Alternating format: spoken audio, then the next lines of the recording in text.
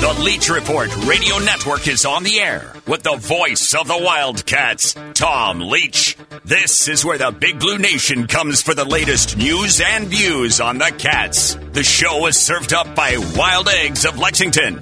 Interact with the show now by tweeting at Leach Report or email leachreport@gmail.com.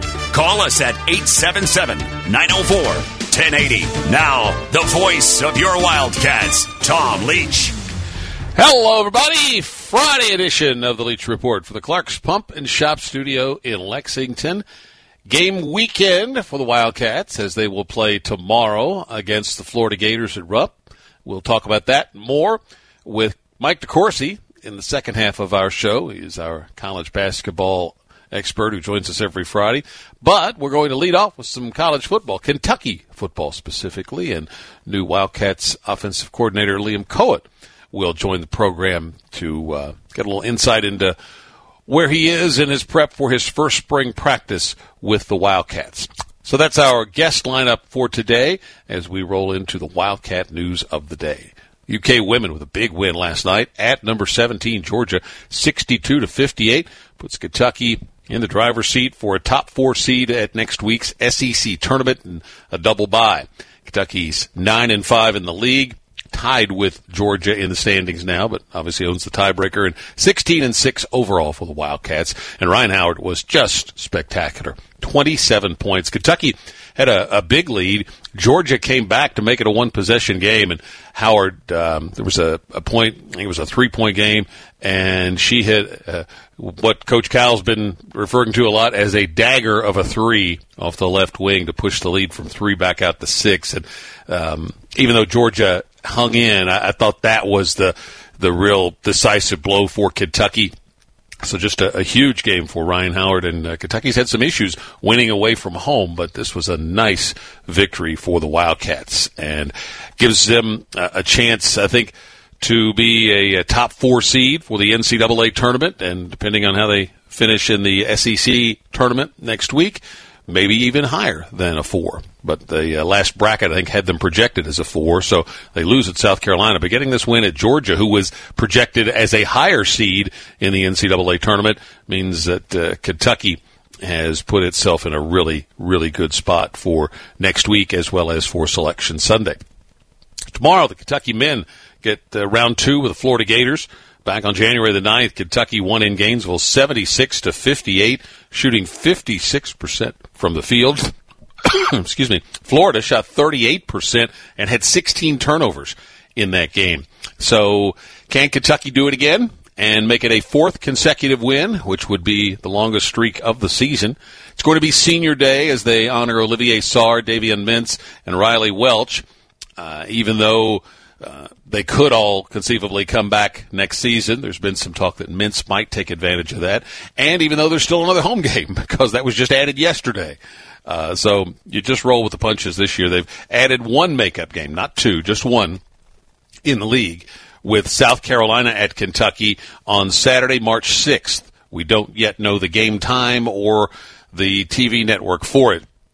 But the SEC yesterday announced a group of games that will be played on the 6th, and then 1 game, Florida-Tennessee, that will be played on the 7th, which could be noteworthy for Kentucky as the Wildcats try to play their way up into a top 4 slot for the SEC tournament. Bit of a long shot, but they're at 7-7 in the league right now, so the best they could finish would be 10-7. Ole Miss is ahead of them, but they can take care of Ole Miss because they play them on Tuesday. But you've got Tennessee at 9-6, and the Vols have games at Auburn and then home against Florida left. Then you've got Florida and LSU at 8-5, so Kentucky could hang a loss on the Gators tomorrow. Then Florida will host Missouri and play at Tennessee.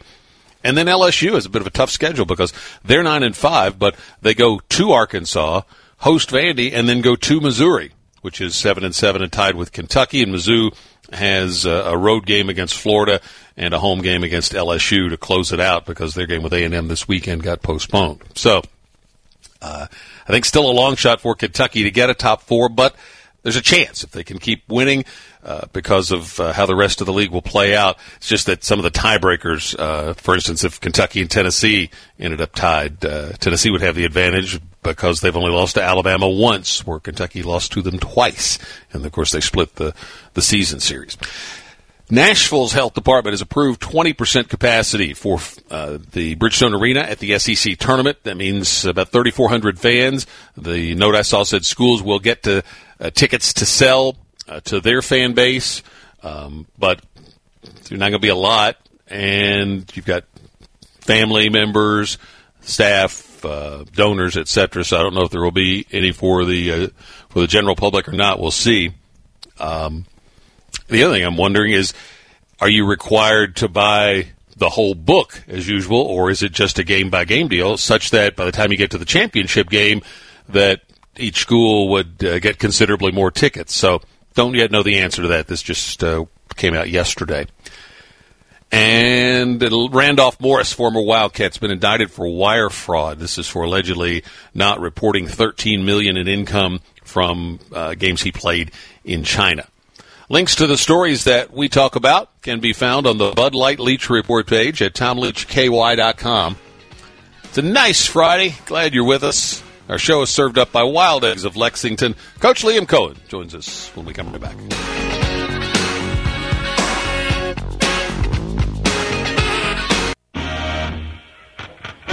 It's the Leach Report on Talk Radio 1080. Coming up next, it's Kentucky Sports Radio with Matt Jones.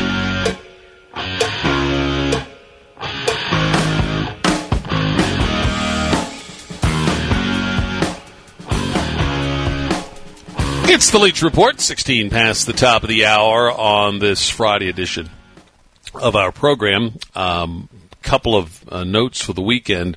The UK volleyball match against Texas A&M, or matches, have been postponed. It's a COVID issue on the A&M side. They've got all kinds of problems there because the basketball team has had a mess of a time with the coronavirus, and now volleyball too. And then UK baseball has a home game scheduled today. Starts a series with Milwaukee, actually. First pitch today at 4 p.m. Eastern. Darren Hedrick will be on the call on the UK radio network. Dick Gabriel and Doug Flynn on the TV side on, I guess it's ESPN Plus or SEC Network. Anyway, that's today at 4 o'clock as Kentucky looks to go to 2-0 on the season. And 2021 shooting guard Brandon Podzinski has cut his list of schools to 5, and Kentucky is one of the 5. Big-time shooting guard prospect out of Wisconsin that anybody that's a good shooter, Kentucky fans would love to see Cal land them. So keep your fingers crossed for Brandon Podzinski. We go to the KentuckyHempWorks.com hotline. Bring on Coach Liam Coen. Coach, how you doing? Good. How's it going? Doing well. Settled into Lexington?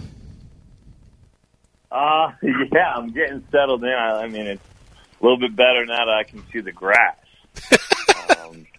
It's a little bit better now, so it's been great, though. The community's been phenomenal, and just it's been really a pleasant surprise, to be honest with you.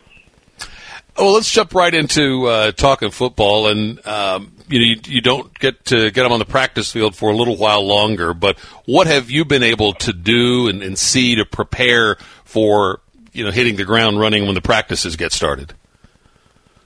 Yeah, I think I came in and we did a pretty thorough personnel evaluation with the staff and just really diving into the personnel, because at the end of the day, I have opinions and things and philosophies that I would like to instill and do here, but if it doesn't match or fit our personnel, then it's probably not the best fit. So I just wanted to really evaluate the personnel and see what we had and dive into that aspect. And then from there, we just started to get into some overall just concepts with the players and instilling how we want to run the football, how do we want to throw the football, techniques, fundamentals, watching the film, watching the Rams film, spliced in with some of their film to try to show them some of the proper techniques and fundamentals that we'd like to use moving forward. And then just jumping in the meeting rooms as much as possible with the NCAA limitations that there are. It's harder on these kids. You know, it's a lot less time that we're able to meet with them and get in with these guys. But it's been great to be around the kids and to get to know them a little bit. Versus what you would ideally in a perfect world like to be able to install, and now what you've seen in terms of personnel, how close do you think those two lines come to intersecting? I think they come very close, specifically in the run game. We're big up front. We're big. We've got a running back that, and a number of backs, but specifically talking about Chris Rodriguez, that I think can run some of the concepts we'd like to run in the run game, getting downhill on people, mixing up a little bit of the outside stretch run game mixed in with some of the power run game that we'd like to be able to instill to get downhill on some people. Josh Ali's been a great person to be around. His tape matches how he is as a person and how he practices or goes about his business. Quarterbacks have been great so far. And I think one thing that you look at probably from Los Angeles to here is we were so much under center in Los Angeles, and we would like to be some of that here. But a lot of these quarterbacks have never taken a snap under center before, really. I mean, in games. Talking to Joey Gatewood, like he's never taken a snap under center in a game, really, like ever. Even in Pop Warner, never in high school. Now he's been doing it. They've been doing it here at Kentucky in practice over the last over the last year. So they've gotten some reps at it. But just thinking about moving forward, hey, time on task, right? Time on task. What do we have enough time to practice, and is it worth the amount of time we need to practice it in order to get what we want out of it? Yes, you've got to decide with your limited practice time. How much can you spend on one thing when you've got a lot to do? Yeah, exactly. Like there's a lot of time that is invested in taking a snap under center, running the foot, handing the ball off. I mean, it sounds elementary to us, but it's so much more natural for these kids to take a shotgun snap and hand the ball off, or to take a drop from the shotgun or the pistol or whatever it is. It's a lot more natural for them, and there's other things we need to focus on, right? Like you mentioned, there's plenty of things that we need to get better at just in terms of fundamentals, technique, and then concept understanding. So it's really, right now we don't have a football, so I can't truly judge whether that's something we can do or not enough, but I believe it's something we'll be fine at. It's just how much can we do? We're talking with Liam Coen, UK's new offensive coordinator. Spring practice will be starting here before too long. You come from the Rams organization, and so I think the natural thought is that we'll see a lot of the concepts that you guys were running there. But are there other influences in your coaching career that you may work into the system you want to install here? Oh, yeah. I mean, it should look pretty similar. There's obviously some things about the college game, specifically the field dimensions, right? So the NFL field, the game is basically played in the middle of the field all the time because of the hashes. Right. But in the college game, the hashes are so wide that when you form, all the defenses are field and boundary driven. So now that allows you to attack defenses, from the field and the boundary, putting the formation into the boundary, unbalanced. All that kind of stuff now comes into play where you can't even do unbalanced formations in the NFL. It's illegal. So there's a number of different things that I think the college game presents some opportunities to attack defenses a little bit differently. So I think you'll see probably a mix of what we did in Los Angeles with probably a little bit more, some spread stuff, some spread college football formations and the ways that you see Alabama attacking people, or Florida attacking people in the SEC. Missouri's done a nice job watching them on tape as well. It'll probably be a mixed bag, but I do believe our core concepts and philosophy will stem from the Rams. I had a listener, Ryan, want me to ask you about the verbiage that you'll require of your players, quarterbacks, I guess specifically. It can be pretty verbose in an NFL setting with the play call. How does that change for college? Do you have to simplify it a lot? I wonder if Ryan's the guy that keeps tweeting at me to not have lengthy terminology. Probably so. I haven't seen the tweets, but I would guess that. I'm guessing so, which is great. It's great that the guys, the fans and people are understanding of that. So, obviously we will not be as verbose as some of this stuff can be, but we weren't like that in Los Angeles. We had a lot of code words and things were trimmed down. The whole point of the lengthy terminology in the NFL is because you need to essentially tell everybody what to do because of free agency, because of people coming into your system. You might have a wide receiver that gets hurt and you have to sign one off the streets on Tuesday, and he needs to play on Sunday. So that's why you have to say, hey, double right Z short, jet protection, pressure, F pressure or F stale, Z drive. You need to tag things because they ultimately have to play on Sunday. So if you just said that play equals Miami or Florida, well, how the heck are they supposed to memorize all that conceptually in a week? So that's the point of the tags and the terminology being a little bit lengthy, is because you have to tell people what to do essentially in order to be able to function with some of the roster restraints and things like that you have. We will not be that lengthy whatsoever. That's the beauty of doing this thing from scratch, is we were able to, as a staff, put our wrinkle on things and do it how we feel was best for the players here at Kentucky. And don't worry, it won't be too long, I promise. Well, we'll cut you loose there. We'll give you a little time before we ask you who the starting quarterback's going to be, since you haven't had practice yet. But thank you for jumping on with us, and we'll talk more as we get into the spring. Thank you, sir. All right, sounds good, guys. I really appreciate it. There's Liam Coen, the new OC for Kentucky football. We'll be right back. It's the Leach Report, Radio Network.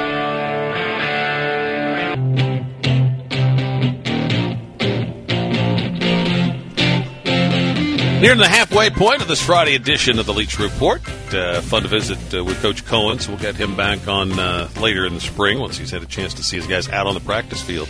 A big race this weekend on the Kentucky Derby Trail, the Grade 2 Fountain of Youth down at Gulfstream. And I'm going to try to beat the favorite with Prime Action, who was the favorite last time, but Greatest Honor just swept by him. But Greatest Honor has a lot more experience, or had at that time, than Prime Action, who I think is going to benefit from his previous experience and maybe get the win tomorrow. We'll be right back. You're tuned to Talk Radio 1080 and the Leach Report. And visit TomLeachKY.com for more news and views on the Cats. Second half of the Leach Report for this Friday, and we are working to land Mike DeCourcy here in just a moment from Sporting News, Fox Sports, and the Big Ten Network, and lots of college hoops to talk about, with the Cats playing better in a big game tomorrow against Florida, and then the upcoming conference tournaments. Championship week has actually already started. It's like a championship week and a half, I guess. The Horizon League, I think, got started yesterday, and Brad Calipari's team, Detroit Mercy, got a win last night and advanced. And Kentucky could be looking to land a game with, I don't know if it would be Detroit Mercy if they're knocked out of their tournament or somebody else, but Kentucky may try to land a game next week to add to their schedule as we bring Mike DeCourcy on via the KentuckyHempWorks.com hotline. And Mike, we'll just start there since Kentucky, you learned yesterday, it's going to pick up one SEC makeup game a week from tomorrow. And then I think they would like to add another game maybe on Thursday against a non-conference opponent. If they could win them all tomorrow at Ole Miss Tuesday, a game on Thursday, and then the South Carolina game, if the game Thursday happened, that could get them to 12-13. They won them all. So if they played on Thursday at the SEC tournament and made it all the way to the championship game and then didn't win the championship, they'd have a 15-14 record at that point. And that's a lot of hypothetical and ifs and ands, but it's something fans talk about. So could Kentucky get into the at-large discussion under such a circumstance? If they were sitting there, see, the problem that they have is that I guess the committee would have to be looking at a hypothetical of Kentucky. Like, if they lose, would they get in? Right. They would, and so that would really drag out their proceedings. Well, that's a good point too. They're by the time if the SEC stays on the traditional schedule for the conference tournament, that means that their championship game would end about 3 on Selection Sunday, give or take. And I don't know whether. Well, I suppose they could have a contingent bracket. Actually, couldn't it speed it up if they're at that point they'd be 15-13, and if you just say they're in either way and they're going to be in the first 4. Right, they could do that. Remember, they couldn't do that because you can't be in the first 4 if you're an automatic qualifier. Oh, that's right. That's an at-large. So they would have to have a contingent bracket for Kentucky as an at-large in the first 4 and Kentucky as an AQ in whatever line they put them on. I would say that it would put them in the discussion if they could do that. I suspect they'd be in the discussion and come up short because yes, if they had one good non-conference win, but it's actually you'd would have made the best argument under that scenario because of who they played in their 7 non-conference games versus the 7 a lot of other people chose to play. That's the argument. Would be one of the arguments in their favor under such a scenario. But I think without any non-conference win of note, it would be hard to make the case. But if I'm a defense attorney for Kentucky under that scenario, I'd make the case. Yes, of course, and they certainly have shown they have the capacity to play at that level. And yes, I did an interview a half hour ago, and the question was about are we looking at Kentucky and just being impressed because of how horrible they were before, or dreadful, or whatever the verb, whatever the modifier they used, and my point was they've not, with the exception maybe of Georgia Tech and one other game, hasn't been much horrible. No, in Kentucky. That's been the thing that they just haven't been quite good enough on so many occasions, and so I think that it does open the door that it shows that they've continued to fight and continued to improve, and as well it shows that they are dangerous in the SEC tournament. This is not an 8-13 team, a typical 8-13 team going down to Nashville. They're much better than that. They have played with some of the best teams in the country. They played Alabama tough the second time at home, and actually, I'm sorry, that was the road game. They played them tough, and right. The final score looks not great, but they were right there. They've beaten Tennessee on the road. That's going to be a 4-5 seed ballpark. They lost by Arkansas. They lost Arkansas by 1 point on a shaky call at the end, and that's right now trending to a 4, 5, or 6 seed. So they've been right there with a lot of teams. They drilled Florida on the road. That's a team that's right in the 8-9 range. Beat LSU at home, right in the 8-9 range, and beat them pretty handily. So they've played with every good team in this league, and so now they would theoretically have to play 4 of those type games in a row, but I don't, now that they've gotten a little momentum, with the Auburn, Vandy, and Tennessee wins, one could see them continuing on and doing that. Let's talk about another hypothetical that they lose one of these conference games, or they lose out somewhere in the conference tournament, and they're 2 or 3 games under 500. Could you see them still making their way to an NIT? It's interesting because they have said that they are not going to hold to any of the typical norms. Like, they're not going to be bound by them, which isn't to say they won't still in the back of their minds or still be oriented toward the 2-game over 500. Never been an at-large under that. In the history of the 60-14 tournament, which goes all the way back to 85, never been an at-large under that had a poorer record than 2 games over 500. I'm talking about NIT, not NCAA. Yeah, I know. I'm just saying that because it's basically the same concept. That the norms that they have in the past, and so if they're not going to hold to those norms for the NCAA tournament necessarily, which is their showpiece, which is their billion-dollar product, then certainly they wouldn't be bound to them for the NIT.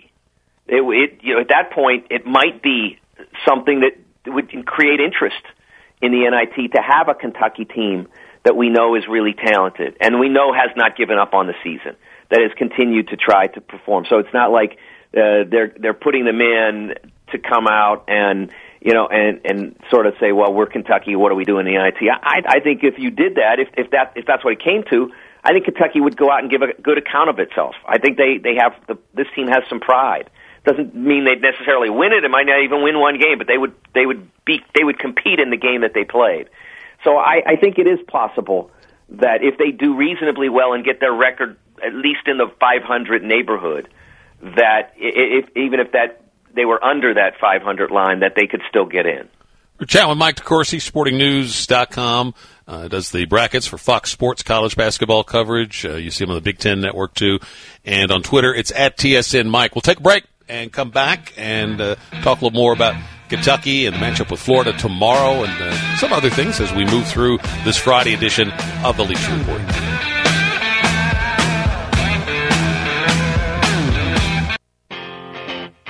Look for the Leach Report on Facebook. Show updates, contests, and other cool stuff. Check it out today.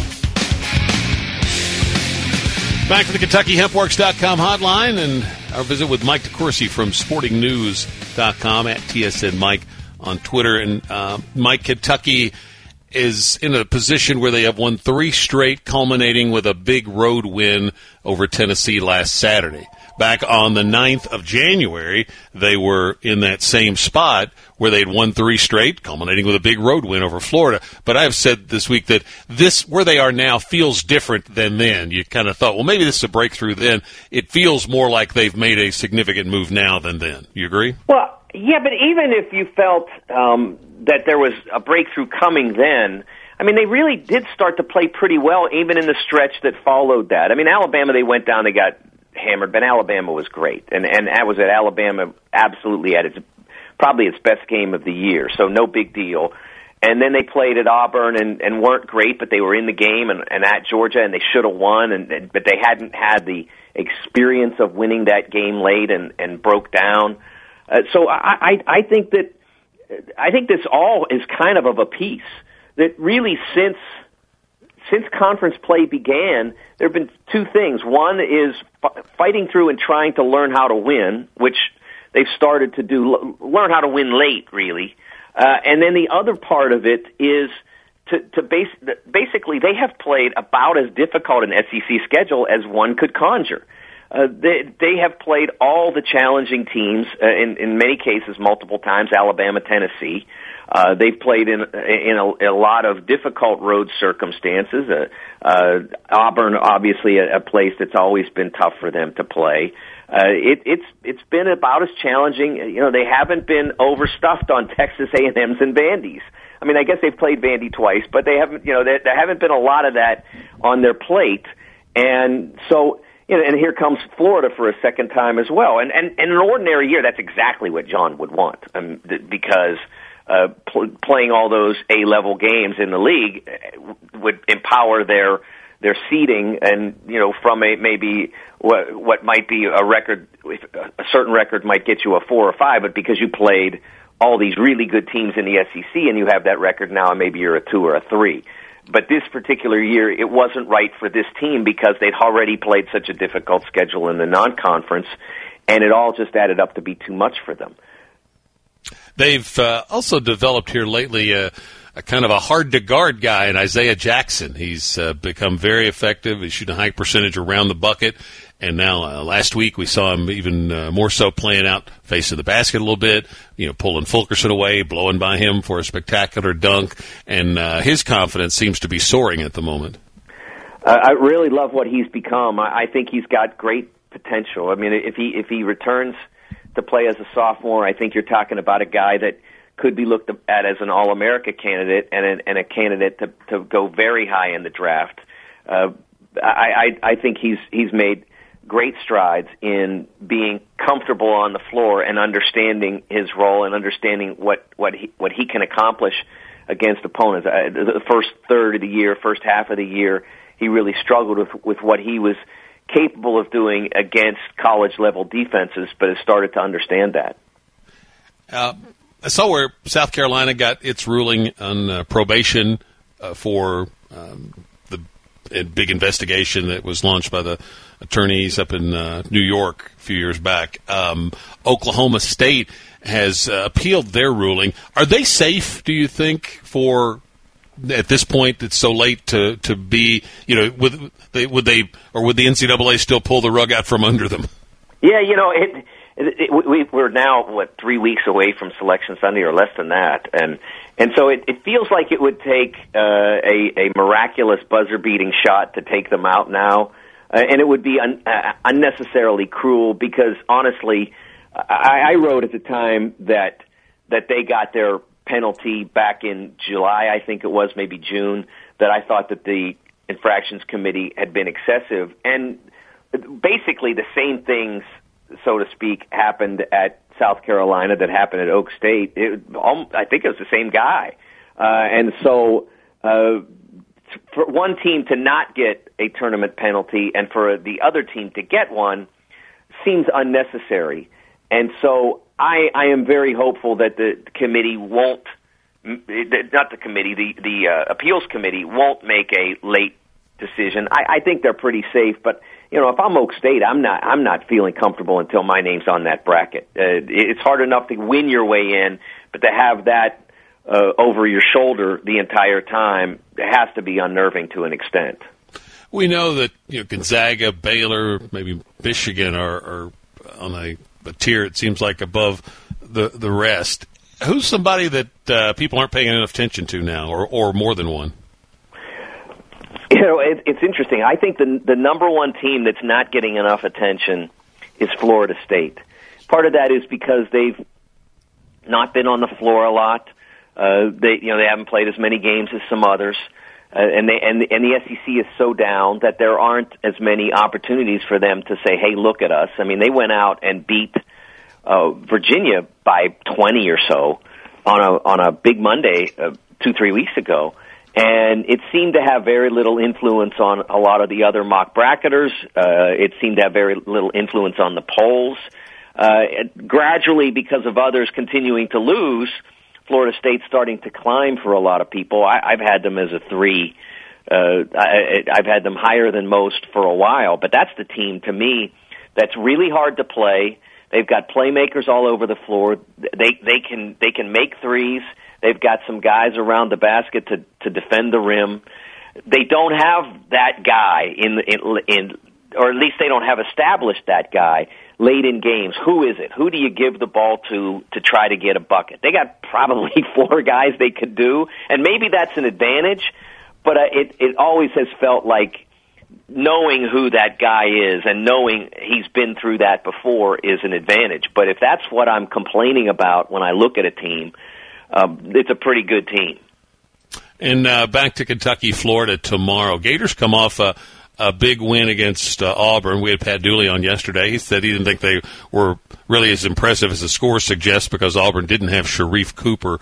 Right. What do you make of where the Gators are coming into this matchup with Kentucky tomorrow?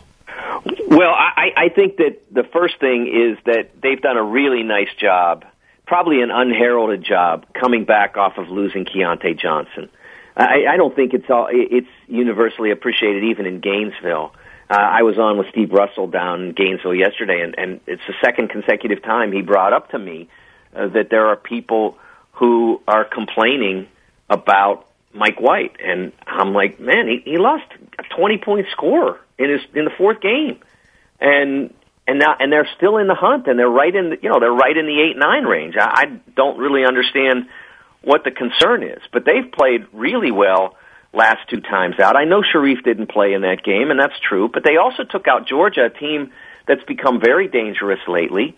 And of course they were coming off a pause or an interruption that may not have been their circumstance, but they had two games wiped out when they went to Arkansas, and so they didn't play well out there. But Arkansas right now is one of the better teams in the country, so I really like where Florida is. I mean, they're not as talented as they were when they had Keontae, and that's a problem.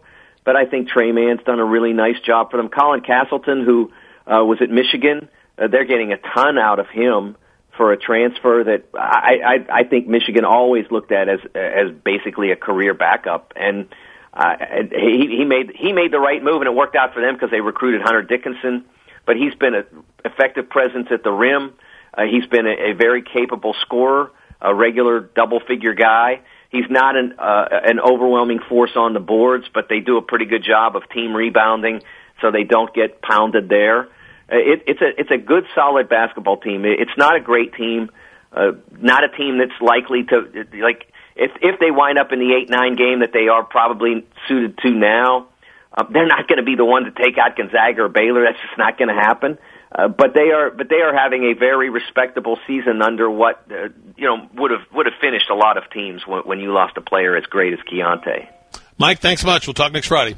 Okay, thank you. This is Mike DeCourcy from SportingNews.com, at TSN Mike on Twitter, on the KentuckyHempWorks.com hotline. We'll come back with our final segment after this timeout.